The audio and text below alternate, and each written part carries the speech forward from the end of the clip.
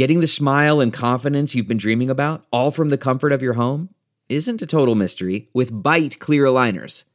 Just don't be surprised if all your friends start asking, "What's your secret?" Begin by ordering your at-home impression kit today for only $14.95. Byte clear aligners are doctor-directed and delivered to your door. Treatment costs thousands less than braces, plus they offer flexible financing, accept eligible insurance, and you can pay with your HSA FSA. Get 80% off your impression kit when you use code WONDERY at Byte.com. That's BYTE.com. Start your confidence journey today with Byte. Hey y'all, 7 Rounds in Heaven is back. We're brought to you by the Armchair All-Americans as part of the Armchair Media Network. Patrick Mahomes and Kyler Murray have once again reminded us why you should have your children play football and not baseball. It is I, Rob Paul, aka Colin Coward, because I'm flying solo today, while AJ flies to LA to get in the studio with Wiz Khalifa to record a new intro song. Today, I'll be continuing our summer scouting series with a group of 5 South prospects, and then I talked with Arkansas State's preseason first-team All-Sun Belt wide receiver, Jonathan Adams Jr. Let's hit it. 7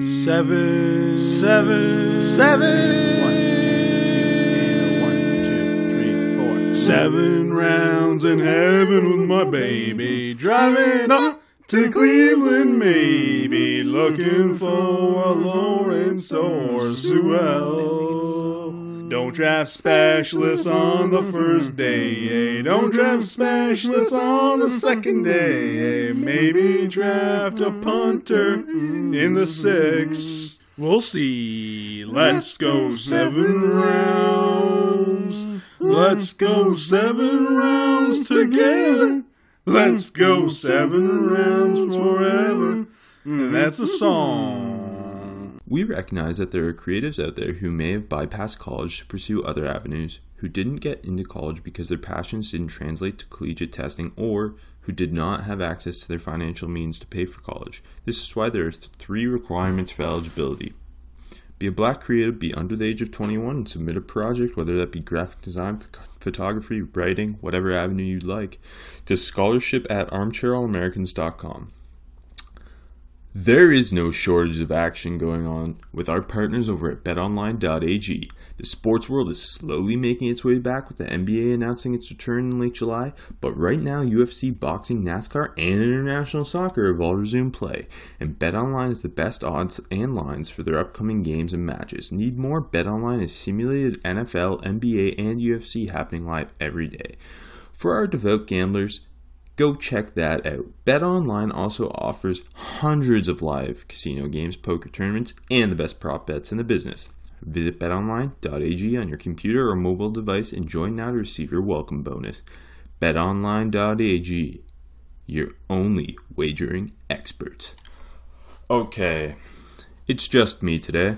We'll see how this goes. It's the second time I've ever done a solo show. For our faithful listeners, I did the SEC show alone last year, and that was a hoot, as we all don't remember. So, of course, the G5 South is my bread and butter. Conference USA, Sun Belt, and of course we throw Liberty and New Mexico State into this conversation as well. Because why not? Independents are silly.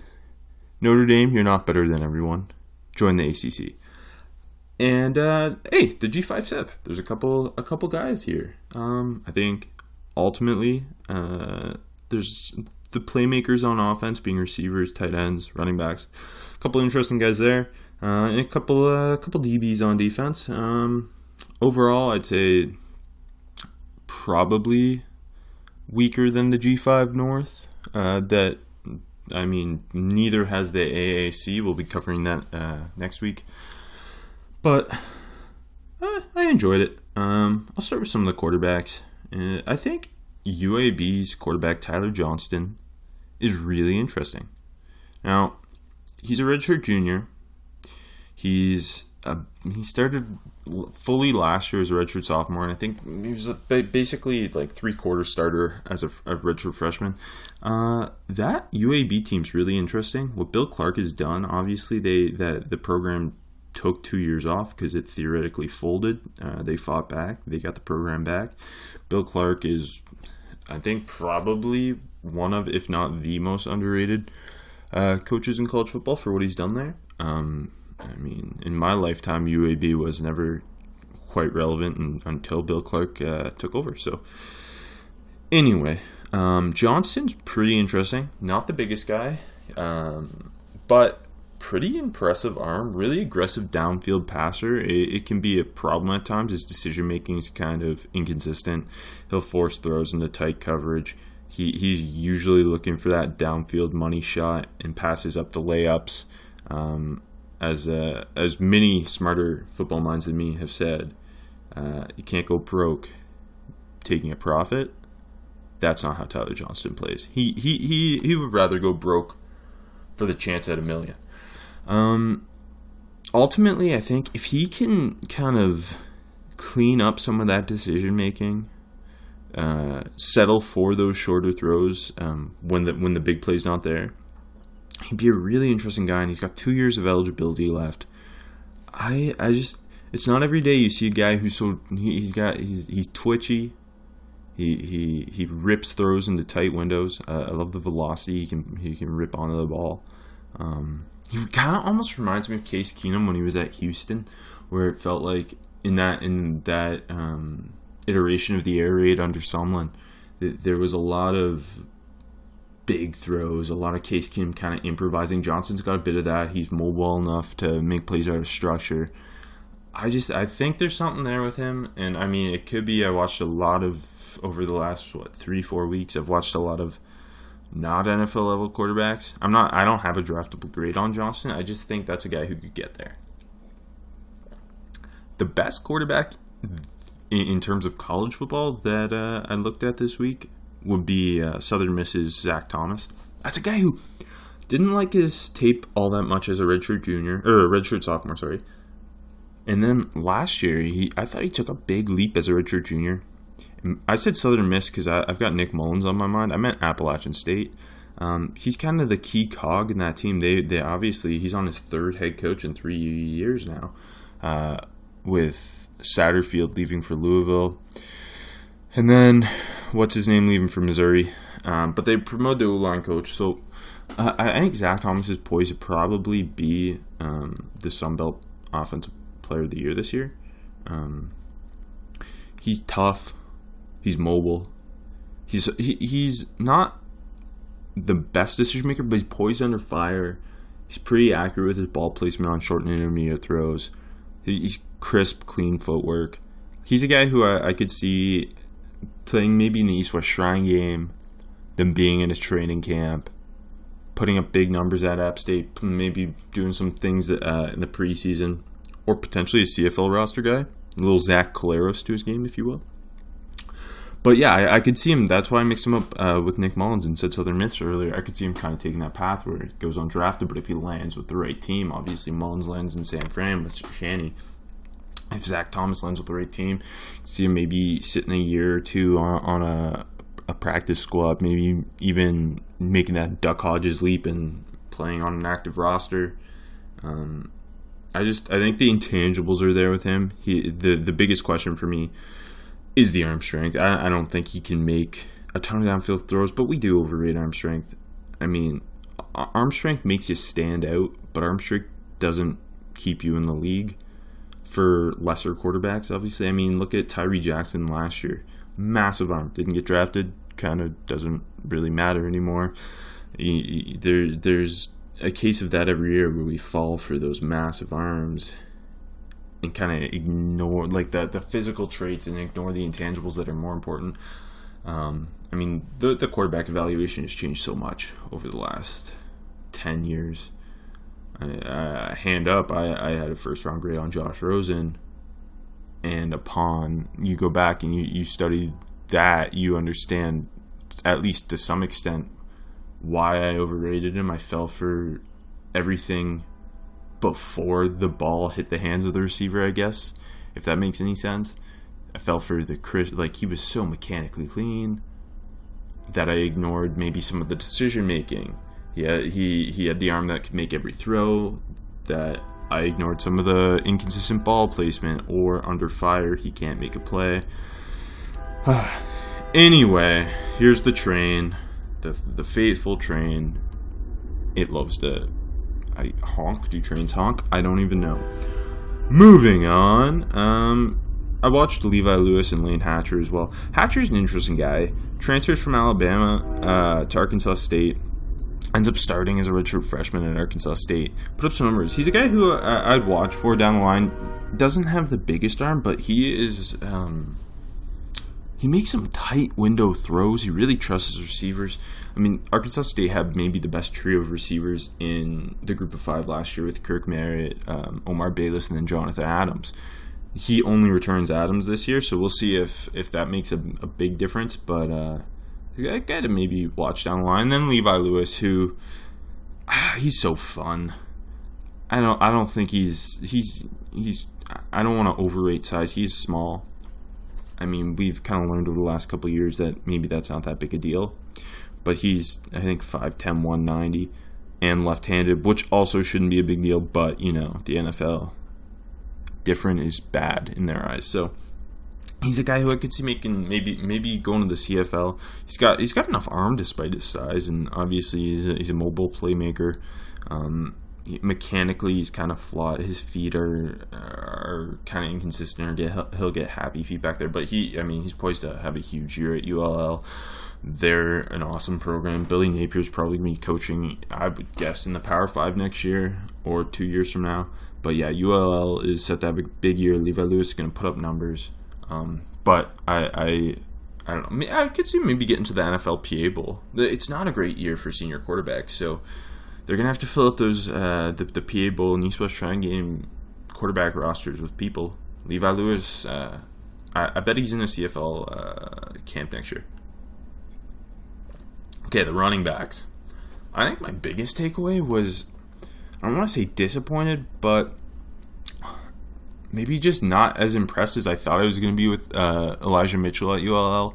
He's kind of the bell cow. They used 3 running backs last year. Mitchell and Trey are back this year. I think Mitchell, I just expected, a little more. Really good contact balance, some good initial short area quickness, but doesn't have big burst. Not going to necessarily run through. He's well built, but he's not a power back. Doesn't have great vision. Doesn't add much on passing downs. I think he needs to do a lot as a senior to kind of take that leap to be one of those G5 running backs who can get into early day 3 talk. At this point, I just don't think there's enough athleticism or complete game there. The guy who I came away I knew he put up numbers for Louisiana Monroe last year, but I came away really impressed with Josh Johnson, the running back at ULM. Compact build, short, stocky, compact build. I'm always going to fall for that type of guy. The type of guy who runs extremely physically, and he's like 5'8", 220. Johnson's the set 5'9", 215. Reminds me a bit of Devonta Freeman, to be honest. And the contact balance is very impressive. And he's a good, not great athlete. He doesn't necessarily hit home runs, doesn't have big burst, but he has the quickness to make a guy miss in the hole. He can get loosey-goosey in the hole with his hips. He's not going to run through you, but no one gets a clean shot on him. He doesn't get squared up ever. And I think that's an underrated trait with running backs. That's something I remember Devin Singletary had coming out of FAU. And so that's a guy I think who could really rise this year. I think he's one of the best senior running backs I've seen so far. Senior Bowl for a guy at ULM might seem like a lofty statement, but there's something there with that guy. He this year I'd like they have turnover at quarterback, so it's a little up in the air what that offense is going to look like. But I'd just like to see him more involved in the passing game.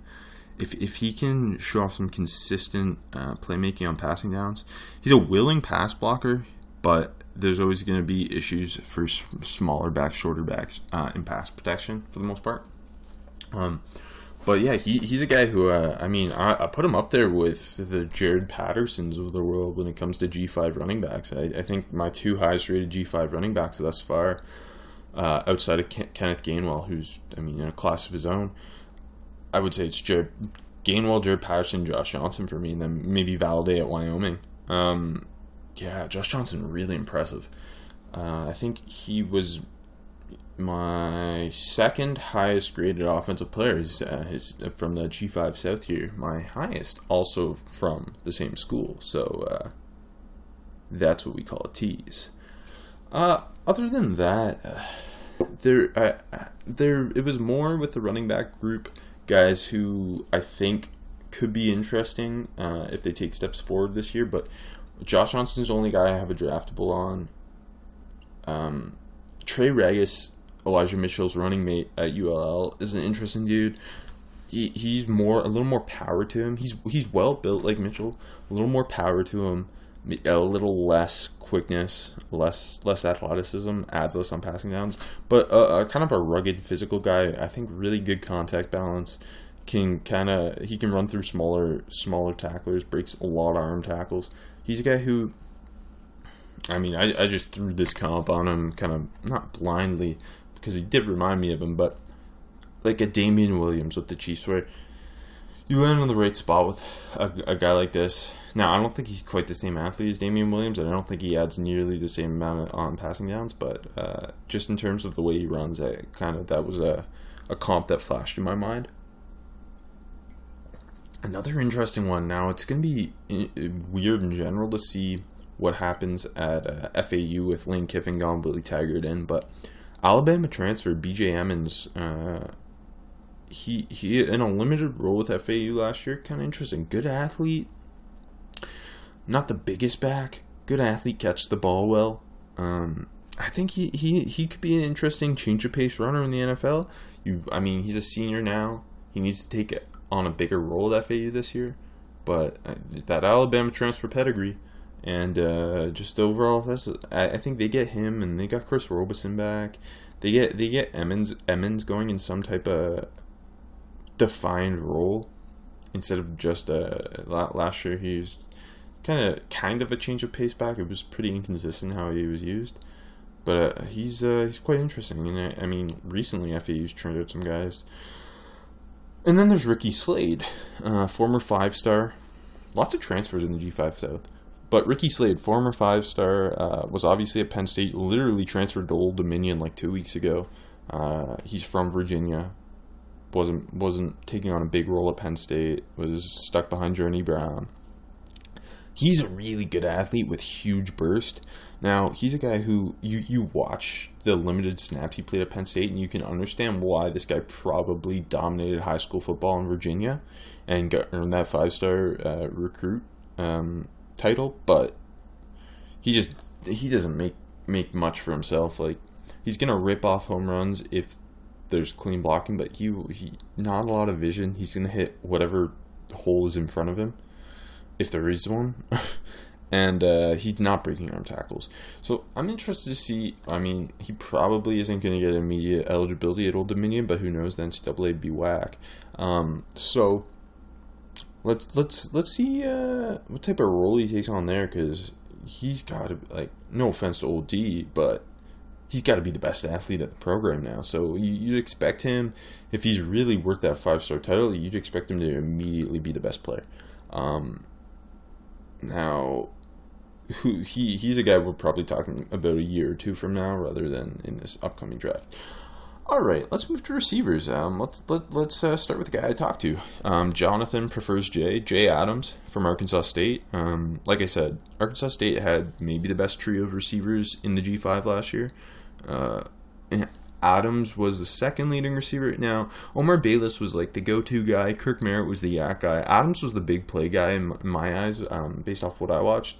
Long, 6'3", 209, terrific hands. I think his combination of natural hands and concentration leads to a handful of circus catches. And when he's playing Georgia Southern last year, and that's against a defensive backfield that had multiple, at least NFL training camp guys, He was either making circus catches or getting pass interfered. He's a big play threat. He's got downfield speed. Now this year, you'd like to see him kind of more than be the flying curl guy. You want to see him run a more detailed route tree and show more, I guess, explosiveness laterally out of his breaks. But in terms of being a downfield threat, that's a dude. Great catch radius, makes plays through traffic. I came away pretty impressed.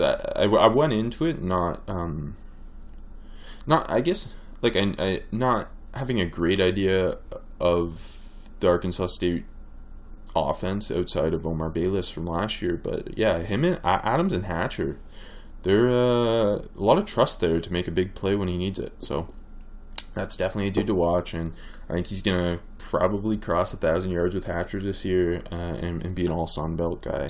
Now, the other receiver who I didn't necessarily, well, I didn't realize, Austin Watkins is Sammy Watkins' cousin, the UAB receiver, also well built, 6'3", 205. He's a guy who I could see take a big leap just because he's physically imposing, built and plays like a true outside X. Really physical after the catch for not necessarily a compact guy. It makes a lot of plays through traffic as well. The UAB is, I think Johnson Watkins is maybe going to be the most fun G5 passing combo outside of the AAC, just with Johnson's willingness to go downfield and Watkins go up and make a play, 50-50 ball guy. Really great body control and just physical, just pure physicality, and you can tell he's a good athlete. And with him, similar to Adams, you just want to see him run more of a route tree and do more on the routes that aren't, I guess, screens, curls, and flies. Okay, now to my highest graded offensive player from the G5 Civ.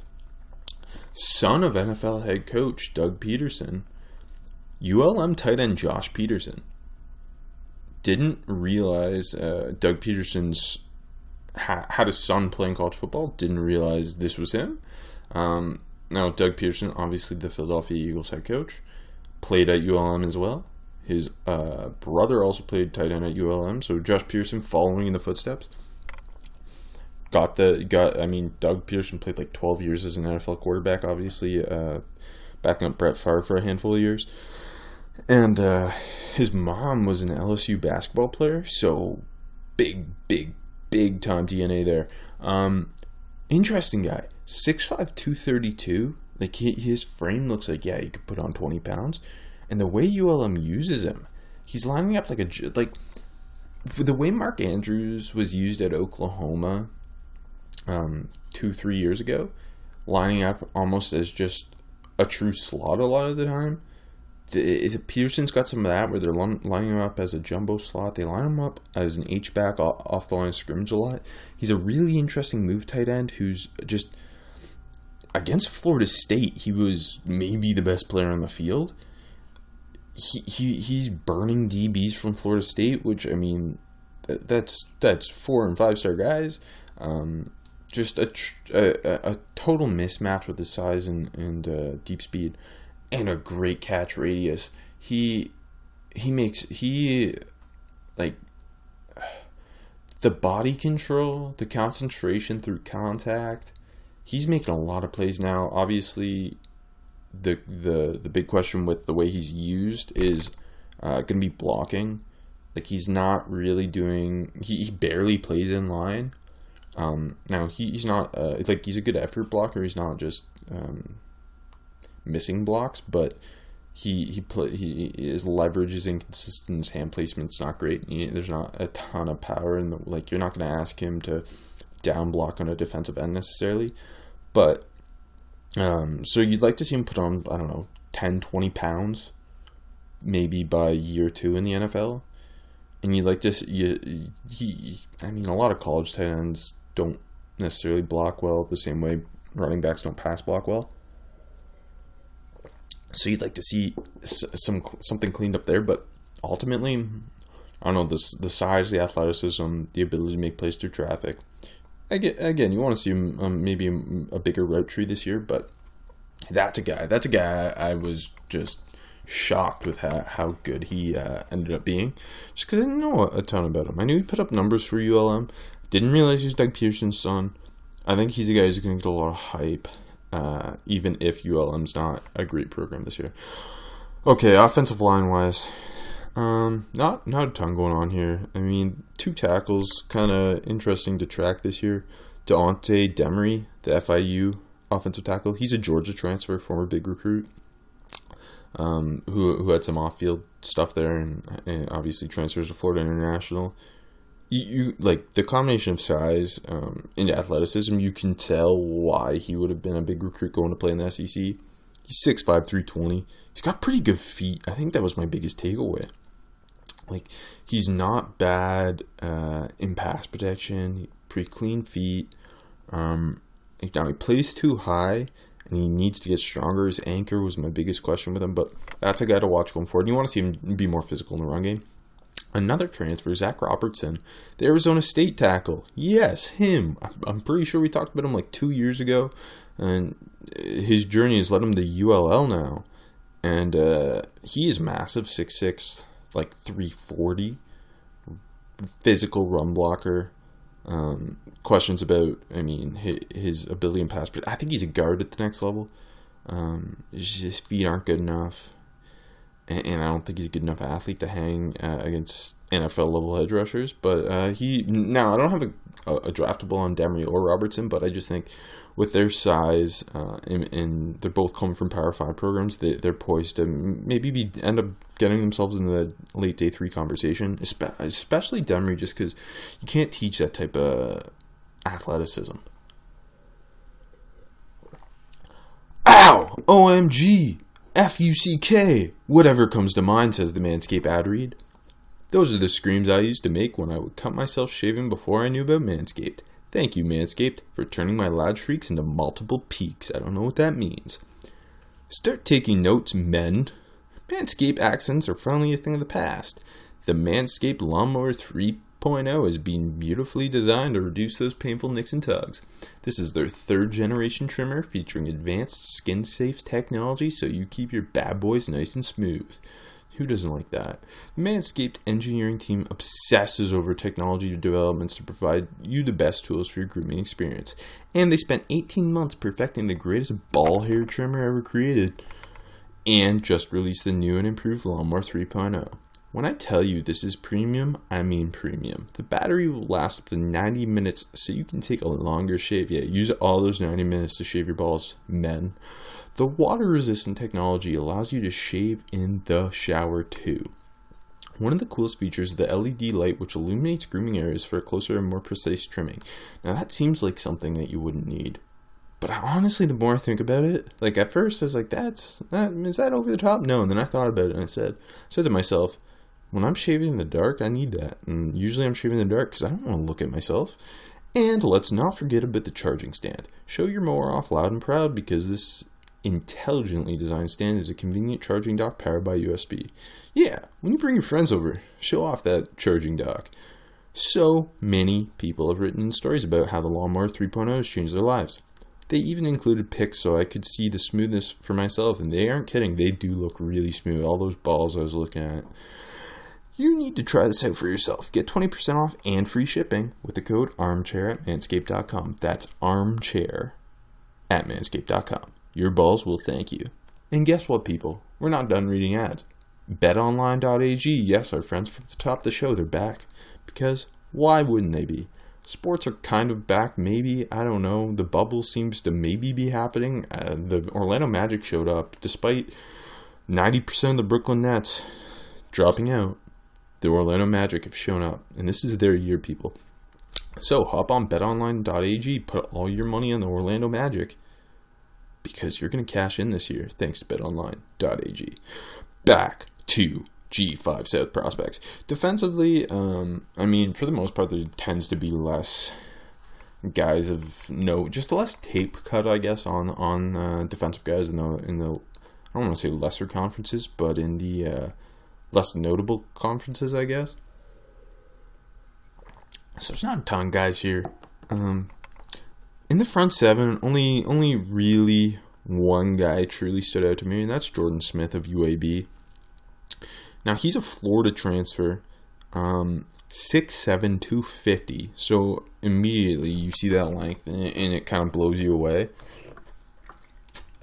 And then you see Florida as his previous school, and you're really intrigued. He's clearly a very good athlete, and despite the length, he plays with quite consistent leverage. And he has a hot motor. Like, he is balls to the wall all day, and he's a guy who I think could take a massive leap as a senior this year. He's a really good run defender too. He's consistently setting the edge. A lot of the time, especially in the lesser conferences, guys are not necessarily the most consistent edge setters. That is not, like, I was more impressed with what he does in the run game than than with his pass rush. Now, for him to kind of take that next step and be a day 3 prospect this year, you want to see him. He has power in his hands, but just not a lot of consistency, I guess, in his pass rush moves. Like, if the arm over doesn't work or the bull rush doesn't work, he's kind of, it seems a lot of the time like that's it. So you want to see him maybe building some combo and counter moves and just try new things, which, as silly as that sounds, I think a lot of young pass rushers kind of get stuck in their ways. Like, obviously at the high school level, when you're a guy like him, you can just bull rush half the dudes because they aren't going to be playing FBS football. So I think guys get stuck in with what worked at that level, and you want to just see them develop more of a repertoire. And I think that's his next step. He's a good athlete, but like, he's not. I want to see more speed to power. Like, I think he's got a lot of potential there. Ultimately, I think at this point, he's not necessarily a draftable guy, but he has a big ceiling for a G5 edge, and I think he's going to take that step. I'm putting all my money on UAB this year, so watch out, people. Other than that, the front seven, not a whole lot going on. I mean, Teron Jackson from Coastal Carolina and Jacquez Turner from Southern Miss, 2 guys to watch. Milton Williams from Louisiana Tech, also a guy to watch, but none of those guys were, like, I didn't really see anything in terms of that's a guy who's going to take a big step and get drafted. In the secondary, Corey Straughter from another ULM guy. I'm just all in on ULM and UAB, apparently. Corey Straughter, the ULM corner. Wow. Now, I swear it's not just because he looks so good in number 21, which is the greatest number of all time, but he's 5'10", 180. A lot of potential, I think, to kick inside and be a nickel at the next level, but just really smooth hips, very fluid, and it translates to they were playing a lot of cover 4, and he was really crisp and clean and smooth with his deep zone drops, and just really, also when they asked him to play press, like, he's not a big guy, but he's feisty, and that's why I think you can see that move to nickel potentially, and very willing in the run defending game as well. So I think that's a dude who I very much think is a day 3 draft prospect right now. I have a draftable on him. As a senior, you want to see more consistency with his footwork, clean that up a little bit, see more consistency in man coverage. Sometimes he gets boxed out by bigger guys or just doesn't find the football. You want to see improved ball skills. But in terms of a dude who can kind of play the flats as a zone defender out of the nickel, or play a deep zone as an outside corner, that's definitely a guy to watch. And he looks like a guy who'd be very willing on special teams with his physicality and tackling. And then finally, although shout out to Kendrick Duncan Jr., the Georgia Southern safety. Now, he is not a senior this year, so he'll likely be back. But that 6'3", 225 safety in the G5, he's going to get my attention. Really physical, great tackler. Now, I don't have a draftable on him, but I think that's a guy who maybe a year from now we're talking about as one of the better G5 defensive prospects. Just the combination of size, and he's clearly explosive. He has a lot to clean up in coverage. But the safety who I do think could get himself drafted, and rather will get drafted as long as he stays healthy, is Reed Blankenship at Middle Tennessee State. Terrific tackler. Really good instincts. They play him in too deep a lot. I could see him potentially being used as an overhang type of dude. Just because of the kind of like Kevon Wallace at Clemson in terms of the length is a mismatch as a overhang big nickel type. Good instincts. Just defends the low zone well, or the flats. Just as a flats defender in general, they haven't played too deep a lot. The overall range is a bit of a question for me, and just the fluidity in his hips, he's a little tight, and you want to see better ball skills. But at minimum, this is a guy who I think is going to be contributing on special teams and potentially as a rotational DB, even maybe as a dime linebacker at the next level. But he's just got to stay healthy. I think he's put up some numbers at Middle Tennessee State when he's healthy. Overall, yeah. So I would say from the G5 South, offensively, the guys who I think can get themselves drafted are ULM running back Josh Johnson, ULL running back Elijah Mitchell, but I think he needs to take a big step. Receivers Jonathan Adams from Arkansas State and Austin Watkins from UAB, and then Josh Pearson from ULM. And I'm interested in Tyler Johnson at UAB, Zach Thomas at Appalachian State, Trey Regis at ULL, BJ Emmons at FAU, Deontay Demery at FIU.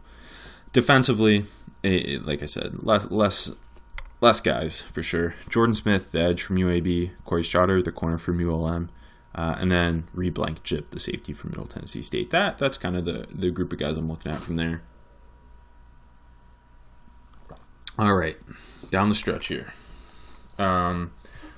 Conference USA Offensive and Defensive Player of the Year, my predictions. I told y'all, I'm all in on UAB. Offensive player, Tyler Johnson. Defensive player, Jordan Smith. I think Johnson's going to be... Now, he needs to cut back on the turnovers, but I think he's going to put up some passing numbers. I think wouldn't be surprised to see him, 3,500 yards and 30 touchdowns. I think UAB could be a double-digit win team.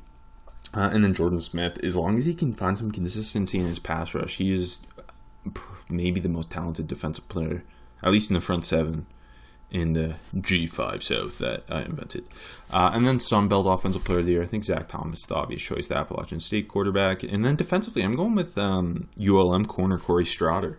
It's hard for a corner to win, but I just think he's the most talented guy in the Sunbelt. And as for Thomas, I mean, if you're the quarterback at App State, you're probably just in better. If you're the best offensive player at App State, you're in better shape than anyone else in the Sun Belt to win Offensive Player of the Year. You're probably winning double-digit games and putting up numbers. Okay. And my Conference USA champion, of course, I'm picking UAB over Marshall. I didn't really talk about Marshall or anyone from Marshall, but I mean, they got a big time Conference USA running back in Brendan Knox. Xavier Gaines is an interesting tight end. And they're just pretty consistently one of the best teams. Doc Holliday, one of the most underrated coaches, I think, in college football. A lot of the G5 South type of guys get slept on. But yeah, I mean, Doc Holliday's got that program winning 8 to 10 games, it feels like, every other year. So I'm going to take UAB over them. And then in the Sun Belt, App State, you'd be a fool not to pick App State. And I think you'd be a fool not to pick them over ULL in that championship game. ULL, again, loaded. Billy Napier is going to be, I think, probably a Power 5 head coach next year. And Levi Lewis in that backfield, pretty impressive. Okay, finally, I get to pick the Conference USA City of the Week and the Sun Belt City of the Week because it's just me, so I think that's the best part about doing a show alone. Cities of the Week. Conference USA City of the Week. I mean, come on. Longtime listeners, you know it's Boca Raton. Boca Raton, Florida. Home of the FAU Owls. Notable people from Boca Raton. Now, Wikipedia claims a whole lot of people are notable from Boca Raton. I think maybe they kind of live there now. I don't know. It was a ridiculous list. I narrowed it down, and it's still a ton of people. So here we go. John Bon Jovi, definitely not from Boca Raton. Jeff Gordon, okay. Ariana Grande, probably, maybe. They claim Ilgauskas, the old Cleveland Cavaliers center. That was one of my favorite ones. Don King and Vince McMahon. So you're getting the boxing king and the WWE king. Of course, Bills owner Terry Pegula, really known for his community work down in Boca Raton. Maury Povich, that's not even, like, Boca Raton is built for Maury Povich and what he does. Andy Roddick, remember him? Yes, the best American tennis player, maybe? I don't know if that's true. I don't know tennis. Pete Rose, of course. Pete Rose feels like he would thrive in Boca. Scott Stapp. Yes, that's right. Scott Stapp, the lead singer of Creed. Our favorite band, with Arms Wide Open. And then finally, of course, Jeff Toole. That guy who started like 2 games as a Bills quarterback, 5 years ago. I don't know. Boca Raton claims him, so congrats, Jeff Toole. And then notable FAU alumni.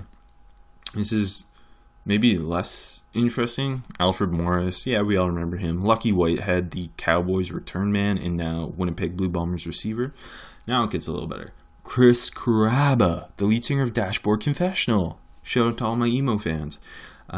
Carrot Top. Now that sounds... Imagine Carrot Top walking around FAU. And then a guy who goes by the name Sneaky Scudery, who is a League of Legends player. Now, I just put him because that's a sick name. And then finally, Sunbelt City of the Week, Boone, North Carolina. Because, first of all, I'm the biggest fan of the Carolinas. Boone's a mountain town. This is home of the Appalachian States. Kid Brewer Stadium. App State, I mean, if you're going to G5 school, their power in the G5. Plus, Boone, North Carolina is beautiful. Plus, their sister city is Collingwood, Ontario. Notable people from Boone. Didn't really claim anybody. They're kind of the anti-Boca Raton. So there's that. And then notable Appalachian State alumni. Apparently they're a country music singer factory, because they claim Eric Church and Luke Combs as alumni. So there you go. And then, of course, Armani Edwards, the guy who started it all with App State's upset over Michigan, like, what is that, 2007? They also claim Pelicans head coach Alvin Gentry, NFL draft analyst Daniel Jeremiah, former starting quarterback there, former Georgia Tech head coach Paul Johnson, and then former Arizona Cardinals head coach Steve Wilkes. Pretty good list. But gun on my head, if I had to live in Boca Raton or Boone, North Carolina, I'd pick Boone. I don't have enough star power to live in Boca. That's clearly for stars. So now enjoy my interview with Arkansas State wide receiver Jonathan Adams Jr. And thanks for listening. I'm here with Arkansas State wide receiver Jonathan Adams. How are you doing today, Jonathan? I'm doing good. How about you? Not too bad. Obviously, this is strange times in college football with the pandemic going on. So what's training been like for you the last couple months? Training's been pretty good. I mean, the strength and conditioning coach set up this program where we still be able to work out and lift and stuff. Just like in groups of probably 7 or 8, just distance out, but still getting the amount of work that we need though. And have you been able to do some on-field work? Yes, sir. We actually have been the only thing we have been doing by throwing and catching, and running little routes with the quarterback and other wide receivers and stuff like that. But other than that, that's all the field work we get into, drill work and stuff like that. Right. But we've been getting out there probably about every day though. But we've been getting enough work on the field as well. Well, that's good to hear.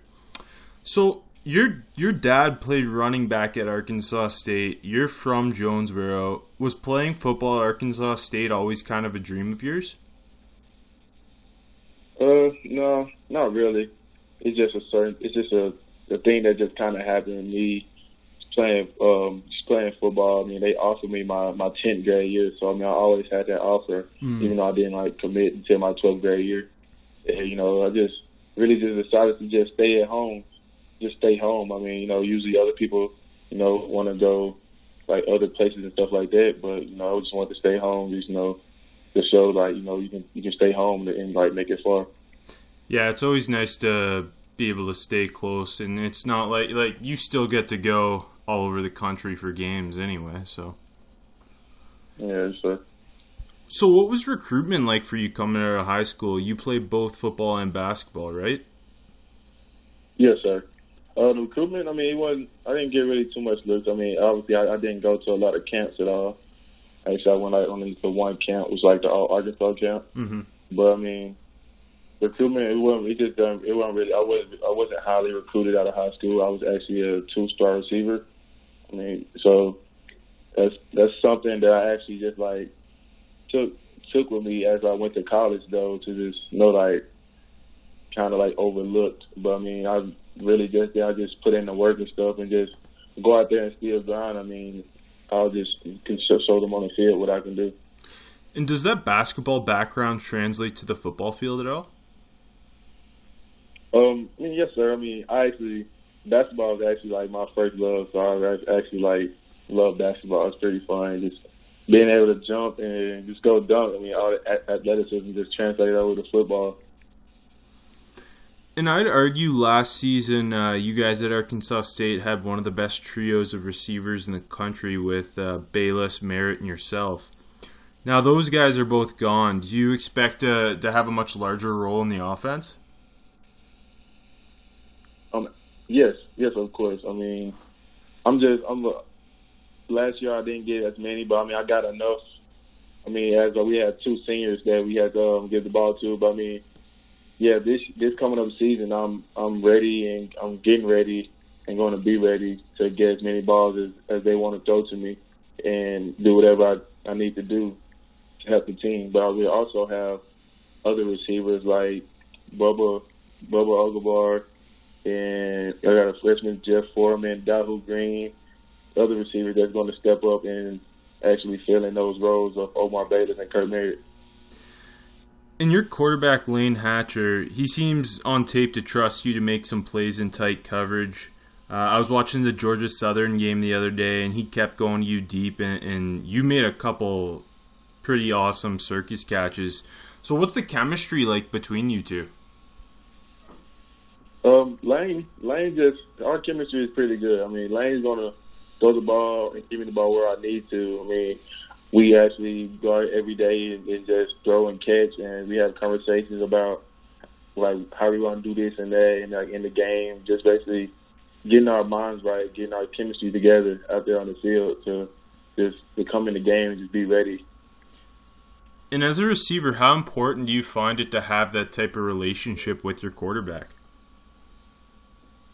I think it's very important because, I mean, you want to have chemistry with your quarterback. You don't, like, you want to know when to throw, like, you know, deep ball, when to throw a back shoulder ball. So you having that chemistry with your quarterback is probably like everything. And you won't want to go in a game without having chemistry with your quarterback. It's just going to be just balls thrown everywhere. It's miscommunication. And so I watched a couple of your games, and my takeaways, you got terrific hands, big catch radius, awesome body control through traffic. So is your favorite, type of play those deep 50-50 ball situations where you can just kind of out-athlete a defensive back? I don't really have a favorite play to throw, but, I mean, yes, I actually love those 50-50 balls because, I mean, it's anybody balls, but, I mean, I actually want every one of those balls. I mean, I'm like a 6'3", 6'4", 220 receiver. I mean, I should be able to go up and just get every ball that goes up in the air over any corner.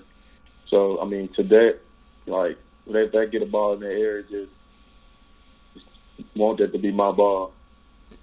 I guess that's kind of comes back to the basketball background a little bit too, with just you're bigger, more athletic than the guys trying to cover you, and it's almost like getting a rebound.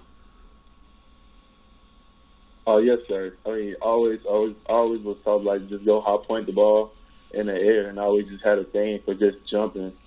I always was jumping, like, I always had a thing for it. And so that just, out of basketball, me jumping, getting rebounds and putbacks and stuff, it just translated over just going to get the ball out the air.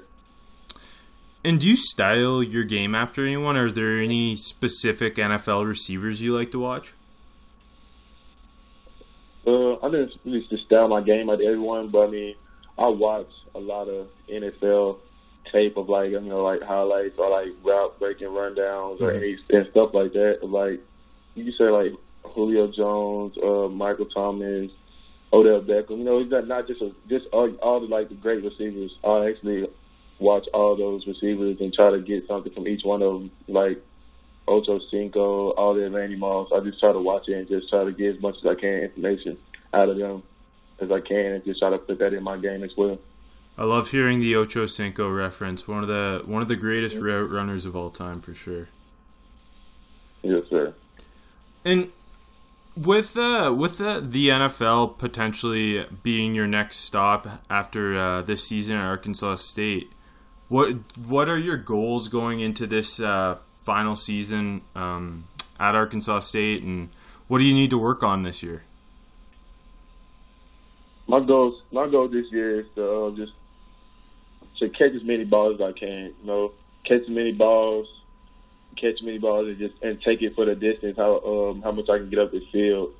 You know, just basically everything. I just improve on everything and just translate my game to a whole other level where I can be that guy that they want to throw me the ball at all times. You know, when they know that we need to make a play.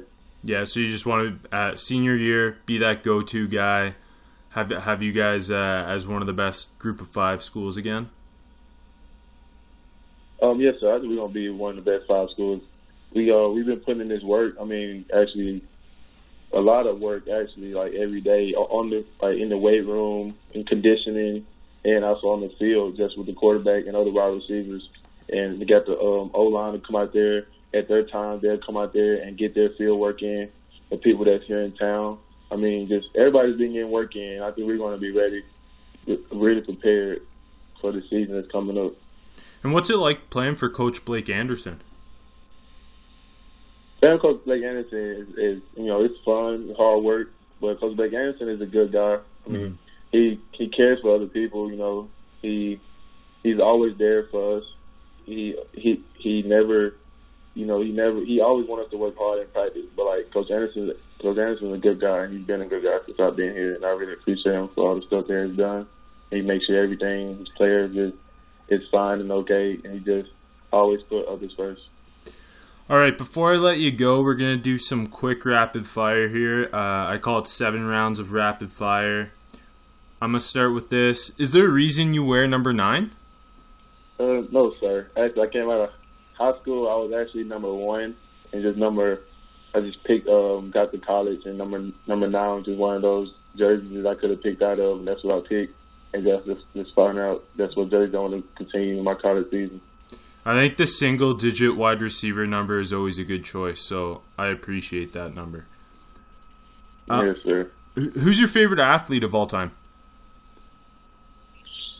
My favorite athlete, or our favorite like players. Whatever you feel. I'll say my favorite football player would be Julio Jones, but if you want to go athlete, I'll put Odell Beckham. Okay. He's a pretty good athlete. What's your favorite lift when you're in the weight room?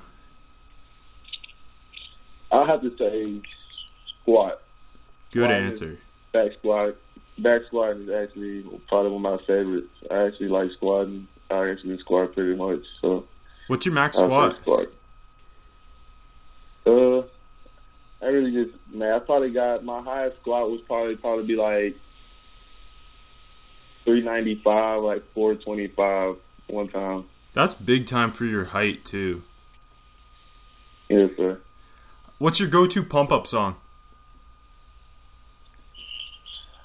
Pump-up song? I had to go. I really don't know. I had to go with any Lil Baby song or any Young Boy song. I mean, it's too many to pick from. But any one of those 2 artists, they get me ready. Like, I'll listen to them before the game, and they get me ready before the game. What's your go-to cheat meal? Cheat meal? Yeah. I'll have to say Rotel. Some people want to say cheese dip. What's your number 1 video game right now? I have to say NBA 2K. Good choice. Because I had to play on the park with my player, and I like to do that. What's your favorite? Okay, I'm Canadian, so what's your favorite thing about Canada? Even if you haven't been here, is there anything you like about Canada? I don't really know much about Canada, so I mean, I'll probably have to say Drake music.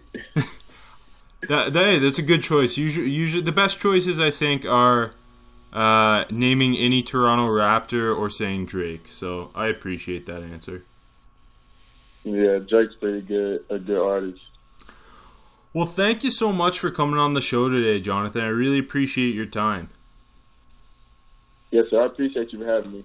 And good luck this season. Thank you. Have you ever wondered how to say good morning in Italian? Or what is goodbye in French? You can ask Alexa. Just say, what is happy birthday in German? Or how do you say hello in Japanese? Do you want to know how to say I love you in Spanish? Ask Alexa and start learning a new language today.